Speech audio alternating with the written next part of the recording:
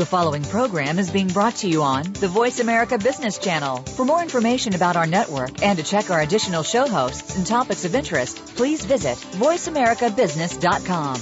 The Voice America Talk Radio Network is the worldwide leader in live Internet talk radio. Visit voiceamerica.com. The views and ideas expressed on the following program are strictly those of the host or guests and do not necessarily reflect the views and ideas held by the Voice America Talk Radio Network, its staff, and management.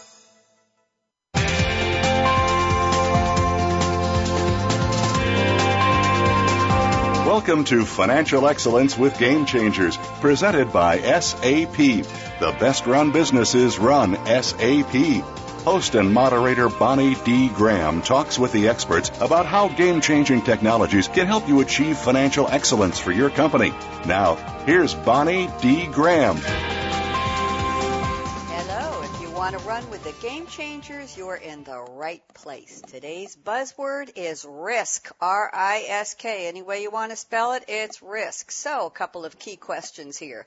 Can ignorance of risk ever be bliss? That's a meaty one. And more important to your company, should the responsibility for risk fall on your CEO, your CFO, or your CRO if you have one? These are important questions, burning questions, and you need solid answers. Now, I've invited a panel of experts to help you figure this out. They speak. First, we're going to hear from Fiona Williams from Deloitte & Touche, and she says, a Deloitte and Forbes Insights 2012 survey found a surprising, get this, 91% of companies plan to reorganize and reprioritize their risk management approaches in the next 3 years. Are you among those where you surveyed? You want to hear what Fiona has to say. We'll be speaking with her in just a moment. We're also joined today by Scott L. Mitchell from OCEG, and he says, we all know that even the best laid plans of mice and men oft go astray, of course, quoting the eloquent Robert Burns from the poem To a Mouse. And then Scott adds in his own words, to execute with this expectation is much harder to do than to say. Our plans B, Plan C, Plan D, Plan E, and Plan F are as likely as Plan A when it comes to the strategic things that really matter most. That sounds like a riddle or a conundrum, and Scott will explain it to me and you in just a few minutes. And rounding out the panel is repeat guest on the show, Bruce McQuaig from SAP. He was on our Coffee Break with Game Changers show a while ago. And Bruce says, a recent survey by North Carolina State ERM Initiative identified the top 10 global risks, and there is no clear evidence that risk management practices have fundamentally changed and that the past will not be repeated. Sounds a little like doom and gloom. Somebody's whistling in the background. Sounds like we have a happy whistler. So join us for the next hour for Looking for Risk in All the Wrong Places. I'm Bonnie D. Graham. This is SAP Financial Excellence with Game Changers, episode number 5. We're coming to you live. It's April 30th, 2013. Where has the year gone? I have a quick question for my listeners, and then I'm going to introduce my panel. So, Game Changer listeners, are you looking for enterprise-grade mobile apps that deliver secure information when and where you need it? What else is there? Download a free Aberdeen Group white paper on secure delivery of corporate email, BI dashboards, and customer inventory and sales data. Go to any banner on our show page on the business channel, click, and it'll take you to an offer page, and look for the Aberdeen white paper with my compliments. Okay, let's get started. Fiona Williams is a partner at Deloitte & Touche LLP. Fiona has more than 26 years of experience in information security consulting, organization and process improvement, information systems auditing, and application design and implementation. Welcome, Fiona. How are you? I'm great. Thanks, Bonnie. And you're also a repeat guest because you were on with me on the Coffee Break show several months ago. So welcome back, Fiona. Looking forward to your insights. And you sent me such interesting statistics from your recent studies. Can't wait to do a deep dive. So thank you, Fiona. And joining Fiona is Scott L. Mitchell. I have to find out if I have to say the L every time. He's the chair of, I knew I'd get you. He's the chair of OCEG, a global nonprofit community with over 40,000 members. That's a crowded conference room, creating authoritative resources for achieving principled performance. How? By integrating governance, assurance, and management of performance, risk, compliance, and ethics, which is GRC. Scott L. Mitchell, how are you? Can we drop the L? You can drop the L, and you know what? Just call me Scott. Good to be here, Bonnie. I'd be happy to. Thank you, Scott. Got you to smile. And Bruce McCuaig has a lot of letters after his name. B-COM, C-O-M-M-C-A, C-R-M-A-C-C-S-A. What is he? He's a Director of Solution Marketing for SAP GRC, Governance, Risk, and Compliance Solutions. Before SAP, Bruce's roles included VP of Risk and Compliance with Thomson Reuters, and he was a partner in Card Decision, C-A-R-D, a software and consulting firm with a global practice in risk management and control design, and they were acquired in 2004 by Paisley Thomson Reuters. How are you, Bruce McCuaig? Great, Bonnie. Thanks a lot. Great to be here. Glad to have you back. So, everybody, let's go do a deep dive into these wonderful quotes you sent me. Take a few minutes each, get everybody to know who you are and all the great expertise you bring to our panel today. Risk, risk, risk, risk, risk. That's our topic. So, Fiona Williams says a Deloitte and Forbes Insights 2012 survey found 91% of companies plan to reorganize and reprioritize their risk management approaches in the next 3 years. Sounds like it's probably already underway. Were you shocked or surprised, Fiona, at these results? No, we weren't really surprised, Bonnie. We found that most of our organizations that we work with have typically been managing risk in silos across the organization without any common framework, and this has not been the most effective way to do it. And so what most organizations are trying to do now is put in a more organized approach to managing risk across the enterprise, and that's supported by technology and people and processes and methodologies. So we think it's a step in the right direction, and we're really encouraged to see most of our clients moving in that area. Now, when you say in the next 3 years, does that imply that they're already underway? The plans are being made, technology is being acquired, training is going on, big heavy-duty meetings are being held in companies? Because 3 years is a whisper away, Fiona. What do you see? A lot of organizations are already starting to make this move and, are more leading edge than others. So we do see that moving already. And, as the technology has become much more prevalent and more mature, that's made it easier as well. So a few years back, there weren't really good solutions for them in terms of technology. Mm-hmm. But now, with more and more technology solutions available, particularly, Bruce can talk to his SAP solutions. With those available now, it makes it a lot easier to start thinking about unifying those efforts across the organization.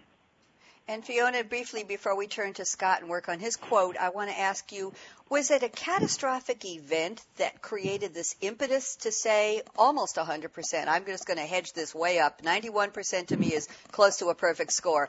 What was the impetus for so many companies to want to reorganize their risk management? Was this everybody had a catastrophe? Everybody had a major shortfall on the risk side? Everybody had to spend an awful lot of money cleaning up a risk mess? Tell me. I think there wasn't one single event. I think there's just been many events that organizations have faced that have helped them to understand that what they're doing currently is not ideal.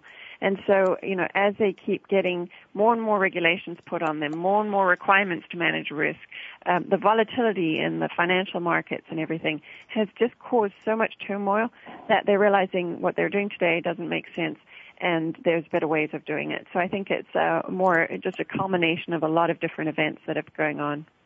Thank you. And I'm going to take a hedge a bet here that after listening to this show, the other 9% will join the movement and say, yeah, we better look at this seriously. Let's move to Scott. Scott L. Mitchell. Yes, I will drop the L. OCEG, you say, we all know that even the best laid plans of mice and men oft go astray, charmingly quoting Robert Burns. And then you add, and you got to help me with this, Scott, to execute with this expectation is much harder to do than to say. Plans B, C, D, E, and F are as likely as Plan A when it comes to the strategic things that matter most. Help me out. What happened to Plan A? Is it going to happen, or are we going to end up with Plan E, F, G, or H? Tell me, Scott. Yeah, well, it's sort of another erudite scholar played off of that quote named Mike Tyson, I think, when he said, everyone has a plan till they get punched in the mouth. And I think that, a lot of times in business we'll spend a lot of time on our Plan A, what we think is going to happen. And we may even be clever and try to develop out some scenarios of possible futures. But all of that changes in an instant the moment that we're actually out there in business doing important things. And there's almost a strange inverse relationship between importance and predictability. In other words, the very most strategic things, the things that are company killing. In fact, Fiona, you all have done some great research on this over at Deloitte.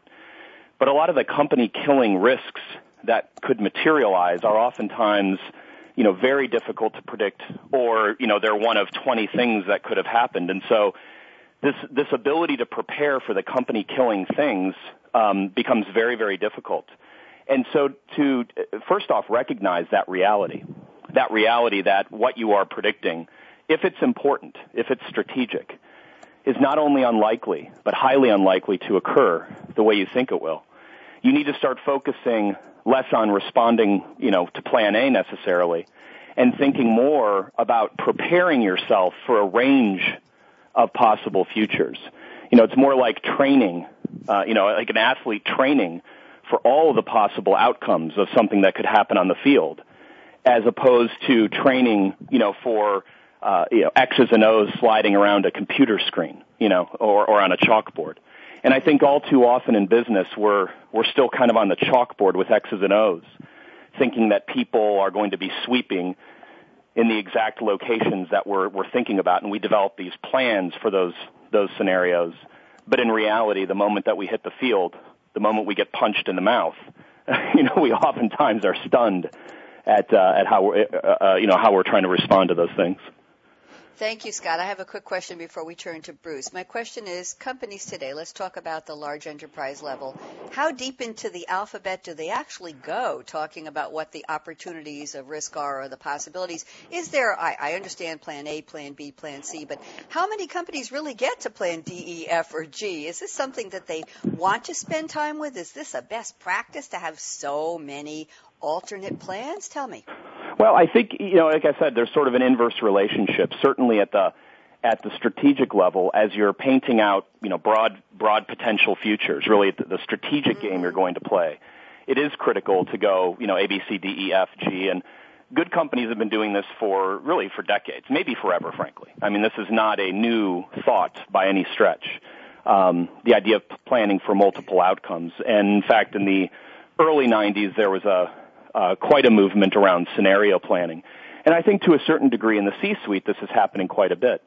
But really that idea, for this notion of strategy versus tactics, strategy is a really tough word. One person's strategy is another person's tactics, right? As we go throughout the organization, down to the level of individual teams and staff, their strategies individual are very much the tactics of their boss's boss. And so I think it's important at every level to think about what we do strategically in our own role and to apply this level of scenario planning. And then meanwhile, you said, is it worth all the time and resources? The good news about scenario planning is it's not very resource intensive.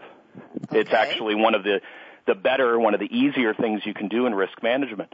What consumes a lot of resources these days in risk management is this almost mind-numbing mapping of objectives to risks to controls.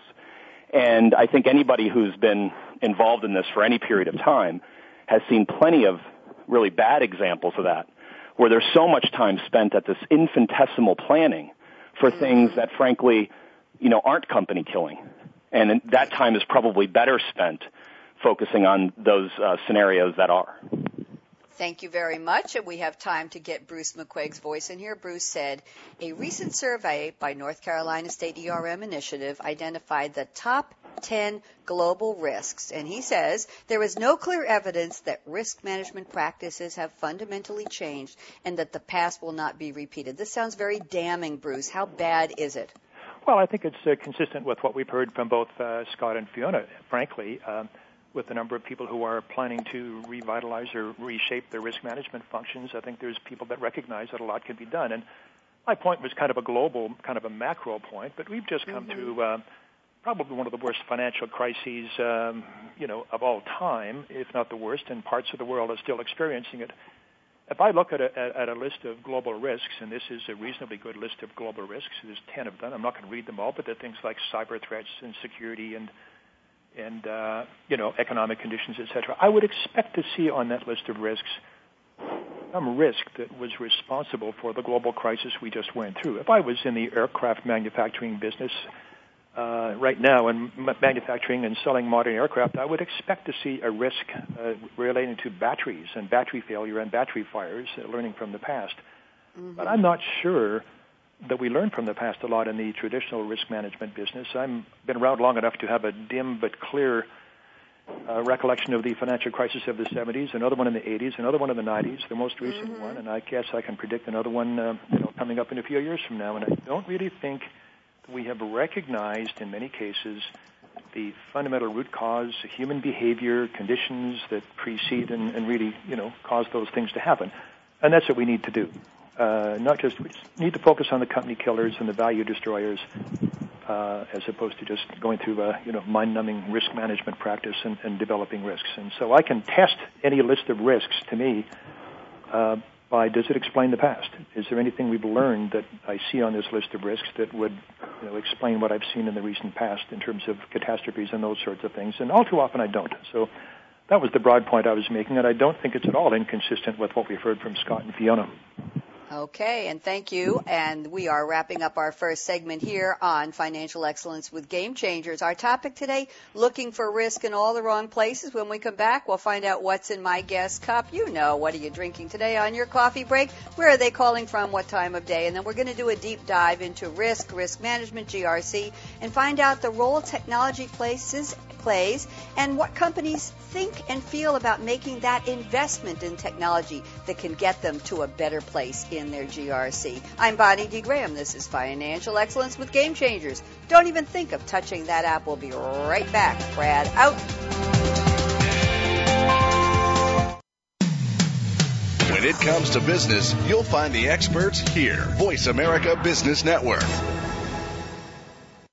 The time for enterprise mobility is now. According to IDC, by 2013, over 1.19 billion workers worldwide will be using mobile technology, comprising 34.9% of the workforce. The impact of mobility on business is clear. Increasing numbers of business users are expected to handle critical tasks and decision-making in real time, no matter where they are. SAP and Sybase, an SAP company, offer mobile applications and underlying infrastructure with integration to SAP systems for secure access to business processes anytime, anywhere, and on any device. www.sap.com.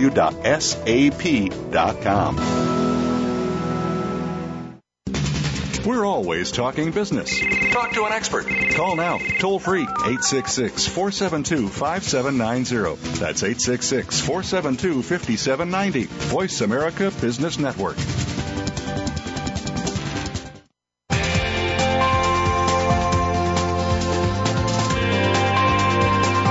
Welcome back to Financial Excellence with Game Changers, presented by SAP. Comments? Questions? Send an email to bonnie.d.graham@sap.com. And you're invited to tweet during and after the show at hashtag SAPRADIO. Now, let's get back to Financial Excellence with Game Changers. And here we are financially excellent today. We're going to find out what my guests are drinking, a little crossover from our coffee break with Game Changers sister series. Maybe it's a brother series. I didn't check the genealogy. Okay, Fiona Williams from Deloitte. Where are you calling from today, Fiona? What's in your cup today? Well, Bonnie, I'm calling from Southern California, and, in light of your financial excellence and my accounting background and wanting to avoid risk, I read some years back about how to retire rich and to save the $5 you spend every day on a cappuccino, will add up to a lot of money at the time that you retire. So what I did is I went out and bought a fancy coffee machine with a timer, and every morning it automatically, set to grind my favorite Starbucks beans and brews up a nice fresh cup of coffee for me. And so I wake up to a lovely small coffee and enjoy my first cup, and I'm saving while I do it. So that's my what's in my brew this morning. Thank you. What flavor are you drinking, Fiona? We all want to know what's actually in the cup. It's French roast. It's very nice and dark and very strong. That's the way I like my coffee. No comment on the rest of what I'm not going to say. Scott Mitchell, what are you drinking today, and where are you calling from? Well, I'm calling from Arizona, and for people who don't know about Arizona, it's kind of funny time zone-wise. We don't change time, so half the year we're on Pacific Coast time, and the other half we're on Mountain time, which is very confusing if you're not using calendar invites to schedule meetings. So, but nothing's in my coffee cup. I drink tea. I don't know if it's because of the health benefits, but I also, I guess, am a somewhat of a tasseographer, tea leaf reader. And what you're supposed to do, actually, when you're done drinking your tea is you literally look down in the bottom and you try to find any shapes, which I guess is sort of like looking up in the sky and trying to, make sense out of clouds. And I did just look down a couple seconds ago, and I see a box, or at least I'm making that up in my mind or whatever, which means anybody who does tasseography knows that I'm about to receive a gift. So I don't know if that's coming from you, Bonnie, or Fiona, or Bruce, but I'm expecting something ASAP. I'm going to send you an SAP Coffee Break with Game Changers mug, Scott, and it will come in a box. And you predicted it, and there's no risk there at all because I can guarantee it. Eventually it will arrive. Thank you, Scott. And Bruce McQuaig, where are you calling from and what's in your cup today? I'm calling from the shore of Lake Huron, looking over Lake Huron in the little town of Zurich, Ontario. I'm really interested, though, in Scott's new risk management technique. I got to learn to adapt the tea leaves to risk management. But about a year ago, I'll tell you what I'm drinking in my cup here. It's a long way to get to the story, but about a year ago, my wife and I moved here from the relatively urban environment of the Toronto area, where I was within fairly short walking distance of at least 2 Starbucks and several other coffee shops. And since I work at home a couple of times a day, I'd take myself a little walk and think things through and have a coffee and come home and get back to work again. Out here, where I am now, probably 50 miles from the nearest Starbucks, and to give you an idea of how truly isolated I am, if you know Canada, I'm about 5 miles from the nearest Tim Hortons, which in Canadian terms is really isolated. Wow. Tim Hortons being as proliferating as they are. So I did kind of what Fiona did. I bought a very expensive high-end coffee machine and make coffee at home, espresso. But about a month ago, I was in downtown Zurich, which is a town of perhaps 1,000 people, and I smelt the unmistakable smell of coffee roasting. And I went to the post office and I said, I smell coffee roasting. Where's that coming from? And as it turned out, nobody knew. But as I found out later, somebody opened up a coffee roasting business in the little town of Zurich, miles from anywhere. And I now get my freshly roasted espresso coffee locally and grind it in my machine, heat up a little bit of milk, and sip espresso on and off during the course of the day. So that's what I'm doing. How lovely. Thank you. All great stories. And I have to tell you that Malcolm Kimberlin, my colleague and co-producer at SAP, says he's coasting through the morning after just 1 cup of Equator Coffee's Alligator French. That's all it takes. Thank you, Malcolm. And all of you wondering what Bonnie is drinking? Nothing except water. They don't let me have caffeine on radio show days. And a note from, Bruce, this is for you, a note from Brad, our engineer at the Business Channel. He says, Voice America Business Channel is always on Pacific time, and they're in Phoenix. So there. Oh, was that? No, that was for us, for Scott. Okay, so let's dig down and go a little deeper on our topic of risk, looking for risk in all the wrong places. We'll find out what places you should be looking. But I want to turn to the role that technology plays. And Bruce McQuaig says, SAP surveys suggest that most companies are using what? Old, outdated technology and experiencing significant pain. No surprise. But here's the kicker. Bruce says they're reluctant to invest. What's the problem here? Well, how does the risk outweigh the benefit? Bruce, let's start. Well, it's a paradox, and it's a difficult paradox to explain. But even as recently as a few weeks ago, I was at a round table listening to companies presenting case studies of their risk management stories, and surprisingly few of them were using any kind of sophisticated technology at all. I think what companies are finding is perhaps alluding to what Scott said, the exercise of linking risk to controls to issues to all these things and doing these calculations is kind of mind-numbing, and people don't want to do it. They find that they can use much less sophisticated tools to, if all you're going to do is list risks and decide how big they are, you don't necessarily need a lot of technology to do that. So a lot of companies are wondering just how to exploit technology, how to build a business case for risk management. And I think there's two things. I think people have to focus their risk management effort on where the value in the business is. I think people are looking at risks all over the company, and there's probably only half a dozen significant value drivers or less in most companies that really deserve the time and effort that risk management requires. And there's a huge amount of activity that gets a lot of risk management attention, but really probably doesn't deserve it. I think we can spend a lot of time looking at risks in accounts payable and inventories, and really we should be looking at risks in the things that drive our business value. So that's one thing that I think impedes the business case for risk management. The other thing I think is that the technology we have today that I think is really useful for risk management is the technology that develops indicators and develops alerts and monitors. And I think those are the kinds of things that are beginning to be exploited by companies My view is that for many risks, at least many operational risks, and perhaps other sorts of risks external to the organization, most of what companies need to know about those risks and how they're being managed are already in existence. So most of that knowledge, most of that data is already in existence. And I think the real future of technology for risk management is tapping into key risk indicators, tapping into alerts that would indicate to people that risks are in fact happening or are about to happen. And I would see that as where technology is perhaps most beneficial to risk management, and we'll see that being exploited shortly. Thank you, Bruce. I want to bring Fiona into this. Fiona, you told me before the show that your surveys, your studies have shown that risk management budgets are frugal but not stingy. I found that very interesting, and you report that 50% of respondents to the study expected only minimal changes to the risk management budget across all categories, but fewer than 15% across all risk areas thought risk budgets would decrease over the next 3. So they think they're going to hold the line, but you're saying frugal but not stingy. Can you give us a little definition there, Fiona, please? Sure.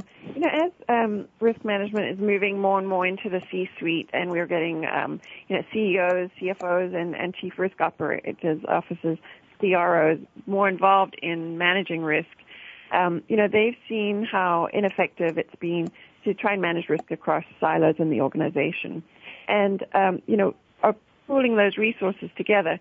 So it may not be additional funding, but it's just spending that money better and more effectively, and using technology and processes to improve how they do things rather than applying more money on it. One of the stories that I've always loved is somebody told me that when they worked at Enron, they were spending millions and millions of dollars to develop a custom risk management system. And, it never got rolled out, and millions of dollars later, and we all know what happened with Enron. Mm-hmm. And, today you don't need to spend that kind of money to get an effective program in place. A lot of companies really, as Bruce was saying, have, 10 key risks maybe that they really need to manage, and they need to be able to explain to the audit committee and the board how they're managing those risks. And you don't need a very expensive system or, techniques to be able to do that. So I think that by applying, simple technology that everybody can understand and use, and uses the same approaches across the organization, you can quickly get to much better risk management of those business issues, and then have a clear understanding of what you're doing to mitigate those risks if you decide to mitigate them. So I think that, it's just a smarter way to spend the money, but not necessarily needing more money to be effective. Thank you. And Scott Mitchell, I want to bring you in here. I'd like to turn our attention to that big thing called big data. And you say that using big data solutions to capture or transcribe everything is not only technically possible, but technically easier than ever. Talk to me. How does big data come into the picture in terms of risk and GRC? And talk to me about the instrumentation of systems and transactions. Scott? Well, this kind of goes back to the whole plans B, C, D, E, and F, is that if you are implementing systems that are essentially about, as Bruce, I guess, has also mentioned, sort of mapping, right? Mapping objectives to risks to controls. And if it's really more of just a documentation tool, you're only going to be able to plan and execute on plan A. Another approach to doing this is what I would call instrumenting your enterprise. And so instead of ahead of time thinking about all the things that could go wrong and developing specific code or technology to monitor those items, you can actually instrument all of your transactional systems to capture data, basically have that system of record where the data exists. In the past, we would hesitate to do or to undertake such a project because of the sheer scale and size of storing the data. The ability to actually use that data would be limited. But with big data solutions, things like data stores like, Cassandra, Hadoop, and, SAP's got a great one called HANA, you can actually get answers to these questions from, enormous data stores easier than ever before. So instead of trying to be clever ahead of time, you can start asking questions in retrospect, right? As you start understanding your business better and better, which is hopefully happening every day. For example, let's say you're moving into new geographies and you're selling, and as you're selling in those geographies, you're learning more and more about the types of transactions that you might really, frankly, worry about. Maybe transactions in high risk areas that have high risk of corruption. And you might have a theory that you can test to look at the types of transactions or transaction sizes and how those might relate or correlate to employee databases, and family names, and whether or not checks are being cut to government officials, just, things like that. But instead of trying to think of it all ahead of time, you can more retrospectively query huge amounts of data in a reasonable amount of time now. Thank you. And you know what? You took us right up to the break. I have a risk if I don't go to break right now, and I don't want to hedge that bet. I'm Bonnie D. Graham. You're listening to Financial Excellence with Game Changers. We're talking to Fiona Williams and Scott Mitchell and Bruce McQuaig. When we come back, I'm going to turn it over to Fiona Williams. We're going to talk about where does risk management responsibility live? In the C-suite? What did respondents, boy, I choked on that one. What did respondents to a Deloitte survey say? Which 3-letter name in the C-suite should be responsible for risk? We'll be right back. Don't even think of touching that app. Brad, out.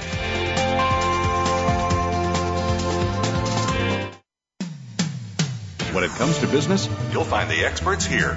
Voice America Business Network.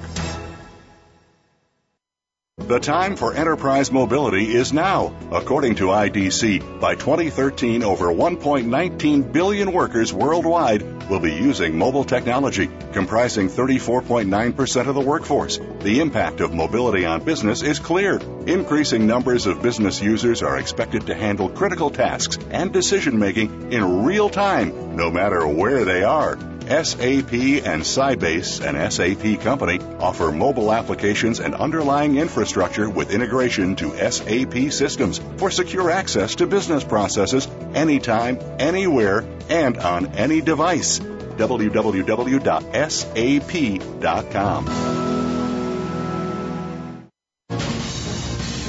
Voice America Business Network, the bottom line in business.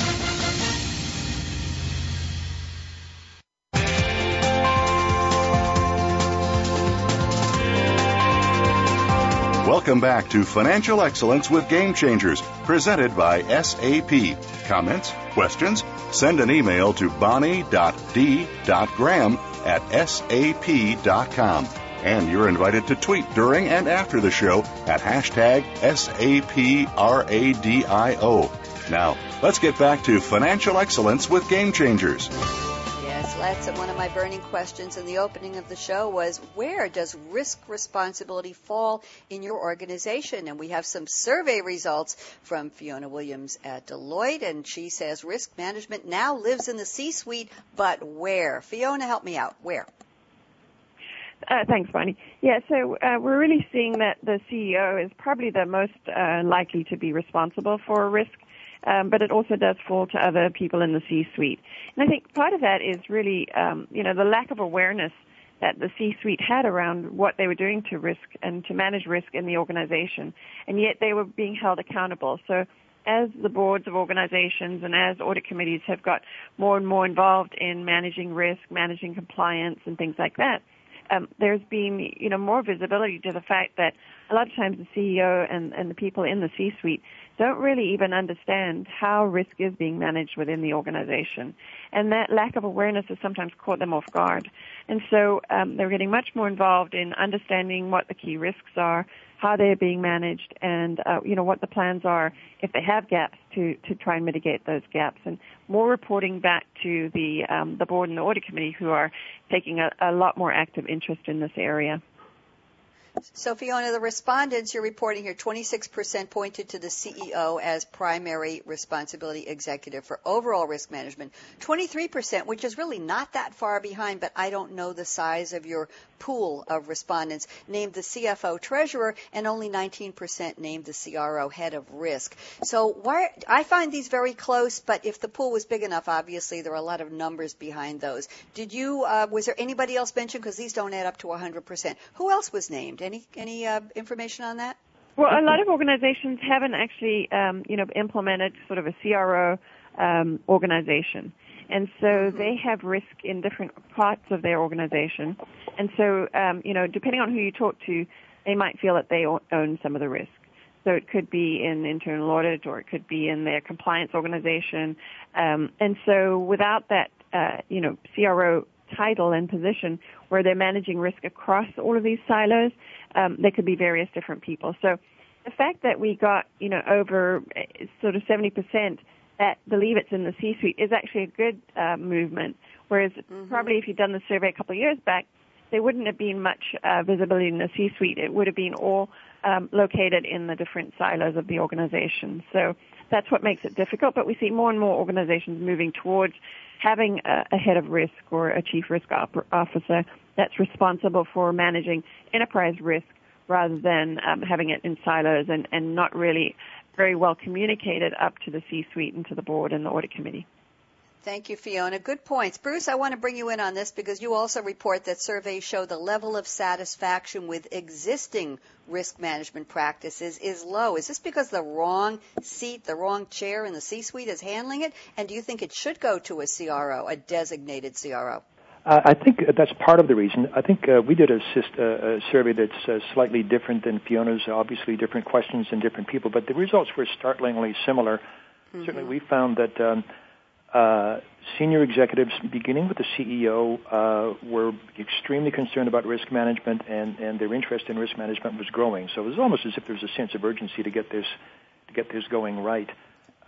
What we also found was that I think most of the pressures on executives to get more involved in risk management was coming from the outside, coming from regulators to some extent, coming from stock exchanges to some extent, and to some extent coming from the boards of directors, where in some jurisdictions they have specific responsibility for risk oversight and I think are beginning to ask questions of the C-suite.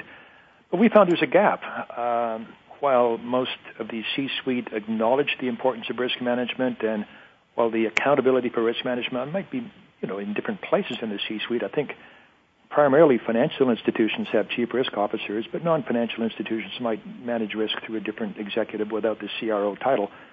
But the propensity is to manage it at the C-suite level. But we also found dissatisfaction. That and I think even Fiona's statistic that talked about 91%, I think, was the number that of people who plan to make some changes, and the fact that budgets are decreasing suggests that people aren't happy with what they're doing. They're not happy with the information they're getting. I think most of the individual siloed GRC professionals don't have any real responsibility for performance, and the kinds of risks and the kinds of information they bring to bear and report upwards aren't really linked to business performance. They're not consistent, across the board, can't be aggregated, can't be analyzed, can't be synthesized, can't really draw any conclusions about it. So I think the C-suite's kind of taking the reins of risk management. Certainly they've taken the accountability for it, and I think the next step is to take on the reins of risk management and make sense of it and drive some standards and drive some practices into the organization that currently don't exist. Thank you, Bruce. And I want to turn to Scott Mitchell. Scott, you gave me a dichotomy here. I want to talk to you about that. It goes along with what we've been discussing. You say GRC is nothing new, and it's totally revolutionary. Now, how do we reconcile those two parts? The yin and the yang, the apples and the oranges. Talk to me. Why is it nothing new, but why is it revolutionary, or how? Well, I think, to lay the foundation for this, and going back to what Bruce and Fiona were just discussing, is this idea of who manages risk. Yes. And by the way, we do surveys like that.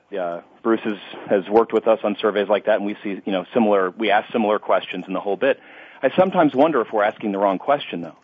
This idea that there's a CRO or a CEO or somebody who manages risk would be sort of like, and sports metaphors don't always work, but if you look at American football or global football or really any sport, hockey, you've got an offense and a defense, right? And in the end, you've got an offensive coordinator often, you have a defensive coordinator and a head coach.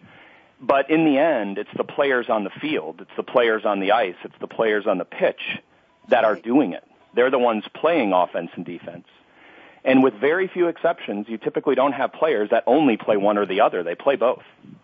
And so in the end, I think in business, it's really the operators that need to manage risk, that need to manage both risk and reward, or put, in the sports metaphor, offense and defense. And so going into this term GRC is really about the integration of not risk and compliance silos. It stands for governance, risk, and compliance, GRC.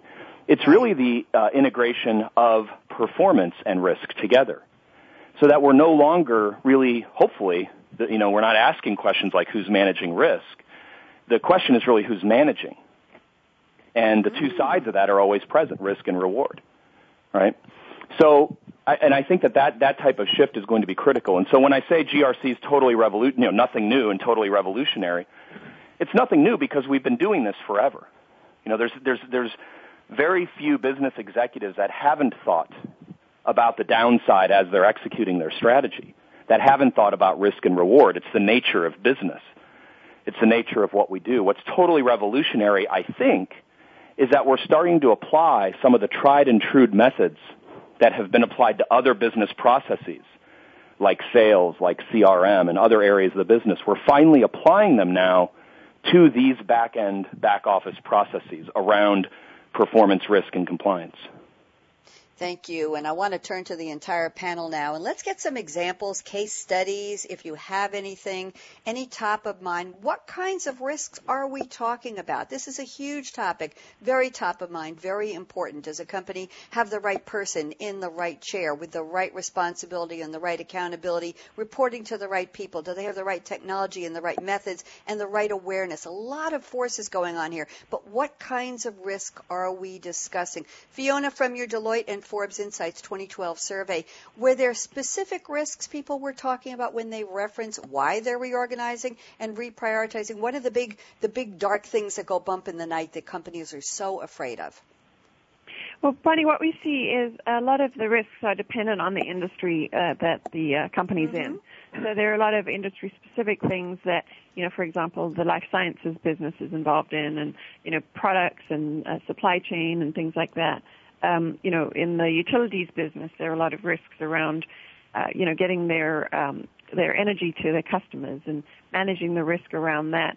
So a lot depends on the business and then the types of issues that are going on in the marketplace and the financial volatility, the global economy and how global that organization is and which parts of the globe they're involved in and the different risks for those different locations and countries. So it's really a broad mix, but the primary focus is really around compliance and financial risk that they're dealing with, and then anything related to their brand image and getting their products to market. So a lot of companies are trying to focus on how do they make sure they stay clean and don't have a big issue that puts their name in the press or any sort of privacy leak, things like that. Cybersecurity. Oh, okay. So, those are things that transcend, but it depends on the brand name and what their focus is around the tolerance to risk that they're willing to take and how important that is to them. Thank you, Fiona. Scott Mitchell, 40,000 people in the OCEG global nonprofit community. What's top of mind for your members? What are they concerned about? Same things Fiona mentioned. Do you have a propensity of members from any particular industry, or talk to me? Yeah, it's pretty broad. We have organizations of all sizes, ranging from software startups to Fortune 50 companies, and also a broad array of industries. And what I think is interesting is, so the burning platform, or what's on their mind, it is also very broad. Oftentimes the driver for these projects, or at least what we see in our membership, it's either incredibly, incredibly narrow or incredibly, incredibly broad, meaning there's some issue that they're either dealing with, a compliance, a regulatory issue, or some specific risk area as they expand. Let's say they're expanding. I gave the example before, expanding globally into areas with high risk of corruption, and they might have anti-corruption risks that they're dealing with, and that's pretty narrow. And so those things are on their mind. But we also have this huge movement over the last 18 months that we've seen where, and I think some of this is driven from what Bruce had said, people being dissatisfied with their existing risk management practices and wanting for their risk management practices to be more integrated with their performance management practices. And so that's a pretty broad idea if you think about it. It's really trying to pull in that idea of playing offense and defense, being a two-way player, somebody who can actually do both at the same time, rather than just focusing on risk and compliance or focusing on performance management. So that's the other big driver that we're seeing in our membership. Thanks, Scott. Bruce, I'm at the point of break, but I want to give you 30 seconds. Top of mind risks in the people you've surveyed on GRC. What are you seeing quickly? Well, I agree with Fiona. It tends to be industry specific, and I think the point is that each industry probably has a handful of risks that have to be managed, but they have to be managed right down to the ground. The concept of enterprise risk and operational risk, I'm not sure works necessarily. If you're in the healthcare business, you're managing risks related to, patient safety and the quality of the services you provide. If you're in the oil and gas business, then you're dealing with economic risks, you're dealing with the political risks, you're dealing with engineering and geological risks, those sorts of things. If you're in the retail business, you're dealing with supply chain, regulatory risk, et cetera. So I think each industry has its own specific types of risks, and obviously supply chain risks can relate to retail and manufacturing as well. There are materials out there. I think Standard & Poor's a few years ago put out a list of risks by industry, and there's a lot of crossover, but there tend to be certain categories of risks that dominate the thinking in each industry. Utilities would be business interruption, continuity, cyber threats, those kinds of things. And I think Fiona mentioned some of those. So I don't think there's one of the risks we see across the board is regulatory risk, and it's not the risk of failing to comply with the regulations. The risk is how are regulations going to change my business model? Are they going to change the markets I can go into, the customers I can sell to, et cetera? So a lot of people put regulatory risk down, but it's not compliance that's the issue. It's what's going to happen to my business model if a new law comes into effect. But I don't think there's a standard set of risks across industries, but there are unique risks that tend to focus in certain specific industries. Thank you for bringing out that great point about compliance, Bruce. I'm talking to Fiona Williams, Scott Mitchell, Bruce McQuaig. I'm Bonnie D. Graham. This is Financial Excellence with Game Changers. Guess what? My guests right now are polishing off the crystal ball. When we come back, it's predictions time. You don't want to miss this. What will risk look like in 2018? What will the CRO role be? Who will be sitting in that chair in the C-suite? And what will GRC mean? The same, or will those letters stand for something else? Don't even think of touching that app. We'll be right back. Brad, out.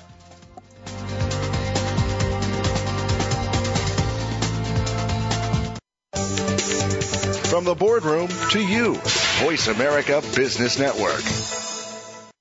The time for enterprise mobility is now. According to IDC, by 2013, over 1.19 billion workers worldwide will be using mobile technology, comprising 34.9% of the workforce. The impact of mobility on business is clear. Increasing numbers of business users are expected to handle critical tasks and decision-making in real time, no matter where they are. SAP and Sybase, an SAP company, offer mobile applications and underlying infrastructure with integration to SAP systems for secure access to business processes anytime, anywhere, and on any device. www.sap.com.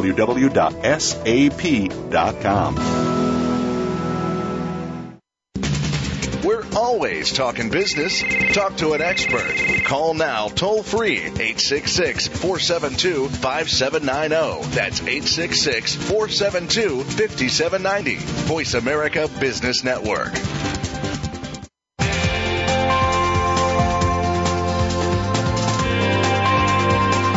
Welcome back to Financial Excellence with Game Changers, presented by SAP. Comments? Questions? Send an email to bonnie.d.graham@sap.com. And you're invited to tweet during and after the show at hashtag SAPRADIO. Now, let's get back to Financial Excellence with Game Changers. Here we are, and a quick reminder for my Game Changer listeners. Go to our resource page, click any banner on the show page, look for the coffee cup in the calendar on Voice America, the business channel. Click any banner and go download our free Aberdeen Group white paper on secure delivery of corporate email, business intelligence, BI dashboards, and customer inventory and sales data. It's on us, and now it's time on us. Predictions. You don't want to miss these. Let's start off with Fiona Williams from Deloitte & Touche. Fiona, how far out can you look in the crystal ball, and what do you see? Well, as the rest of the team have already mentioned, and Scott just talked about, that having, risks sort of built into your organization is going to be more and more of a prevalence. And that really requires a consistent approach and consistent standard and tools that you're using to make sure that you're addressing risk as part of your business. So that it's not really an afterthought anymore, but at every decision that you make, you factor in the risk aspect of it, and it becomes, just a part of your business and inbred into your daily activities. So I think, as people start down that road, it's important now to put in place your risk management organization. If companies don't have a CRO, think about putting a CRO in place, and then to start to develop the approaches, methodologies, standards across the organization that can help you manage effectively, and look at tools that can support all of that so that it doesn't become something that is an add-on that you have to think about, but it's just part of the fabric of the organization and the business processes. That's what I would suggest, Bonnie. Thank you, Fiona. Would you advise even a startup entrepreneurs with that, what I like to call the gleam in their eye? Yes, I want my own company. I'm going to show the world how successful I can be. Would you suggest they start off their little C-suite, even if it's a little tiny C-suite in the back of the basement somewhere with a chair that says CRO? What do you think? I think it's always important to start with the right approach and not have to add something afterwards. So even if it's a small organization, I think you want to have that focus around risk because it helps you in the long run. It sets that tone at the top that as you hire people, and particularly in small companies that grow fast, you bring in so many people. If you don't have that tone set up front, it's hard to adjust the culture and the mentality of people later. And so I do advise that you start off no matter how big or small you are. Thank you. Great advice. I told you, listeners, you didn't want to miss these. Scott L. Mitchell, we put the L back for formality as we close the show. OCEG, what do you see in that crystal ball, Scott Mitchell? You know what? Remember, I don't use crystal balls. I use tea leaves. But that's right. If I were to look out into the future, what I hope we'll see, what I hope we'll see is exactly what Fiona was talking about. I want to build on that because what it means is not only is risk management baked into virtually every aspect of the business, but it's done so in a way where it's not negative. It's not a burden. It's not this overbearing, oh gosh, I've got yet another survey and control risk assessment thing to fill out, where it truly becomes part of the instrumentation of what they're doing. The best case scenario in 2018 and 2020 is when the person managing risk is related to their day job, so to speak. I want to see the VP of Global Sales in charge of anti-corruption risk. The idea that the general counsel or the chief risk officer or the chief compliance officer is, sort of in charge of that, to me, is both astonishing and just dead wrong. And I think the direction that we're heading is that direction. The best case scenario is probably where the CRO is more like, the defensive coordinator, where sure, you've got a person whose primary job is focused. Fiona put it perfectly on the standards, on the methods, and on the techniques. But there shouldn't really be a risk management department. It should be a department of one, because the department, the people executing on all of this, are out in the business doing what they do. Interesting. So the chair at the top, that's a single chair. And you agree that a startup, an entrepreneur, even a low-end SME, small to mid-sized enterprise, definitely has to have a CRO? I'm an angel investor, and so I actually invest in software startups. I would say it depends on what you mean by SME. I know that some organizations consider SMEs to be companies with 100 employees or so. And if you're talking about that level, I think sure, absolutely. When you're talking about a real small company, a very small company, fewer than 25 employees, I suspect having an actual CRO is probably overkill. In fact, I probably wouldn't invest in a company if they were devoting, specific resources to that role. But it goes back, think of what I just said. You don't really need a CRO, right? If the techniques are baked into the business, then I think that's good enough. I really think, and not only good enough, I think it's preferable. So the key is the standards, the methods, and having that all built into the way that you both develop, formulate, and execute on a strategy. Thank you. No head in the sand there. Bruce McQuaig, SAP, Crystal Ball. What do you want to predict for us today, Bruce? Well, let me look at it from a different perspective, and I guess I'm looking at it from the perspective of what will drive risk management practices in the future as opposed to having an end state. And I asked myself the question, will risk management be driven by advanced technology? And right now, probably not. I think there's far more technology and more sophisticated technology available today than most risk management practitioners or most GRC practitioners know how to use. Will it be driven by better standards like ISO 31000 and so on? I don't think so. It's good to have standards, but I don't think that will drive the future of risk management will be driven by professional standards in the auditing and risk management professional communities. I don't think that's true either. I think two things will drive risk management in the future and get it to where it's really truly an established value-adding profession. The first one has already been mentioned, linking it to business performance, that we really need to focus risk management resources on what drives our business performance and what can improve business performance, not what can prevent catastrophes, although that's partly what you have to look at. The question is, what do we need to do to improve our business performance, and what's keeping us from doing that? The second thing, I think, and it's a bit of a different flavor, is that I think if there were better reporting standards for risk, in other words, if companies internally could develop better ways of reporting risk, particularly what we call residual risk, and find ways to understand more clearly how risk was being managed in their enterprises, better reporting practices will drive better risk management practices, I believe. And on top of that, I believe public disclosure of risk practices and risk management practices will drive better practices. So I think risk management will be driven from the top, from external forces, and from CEO and C-suite demands for better information linked to business performance. And that's where the future of risk management lies, in my view.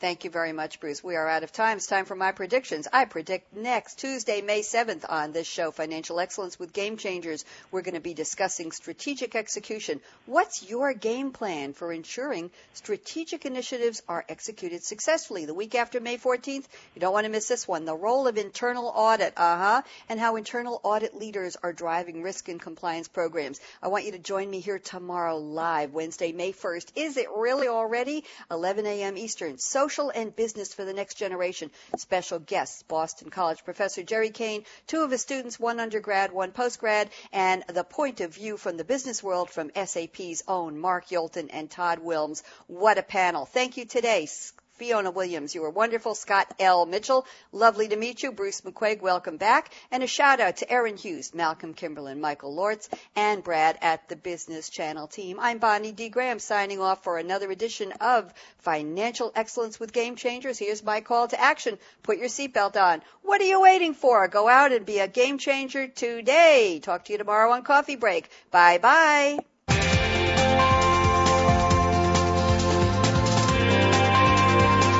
Thanks again for tuning in to Financial Excellence with Game Changers, presented by SAP. The best-run businesses run SAP. To keep the conversation going, tweet your questions and comments to hashtag SAPRADIO and join host Bonnie D. Graham again next Tuesday morning at 9 a.m. Pacific Time, 12 noon Eastern Time, here on the Business Channel. Wishing you a game-changing week.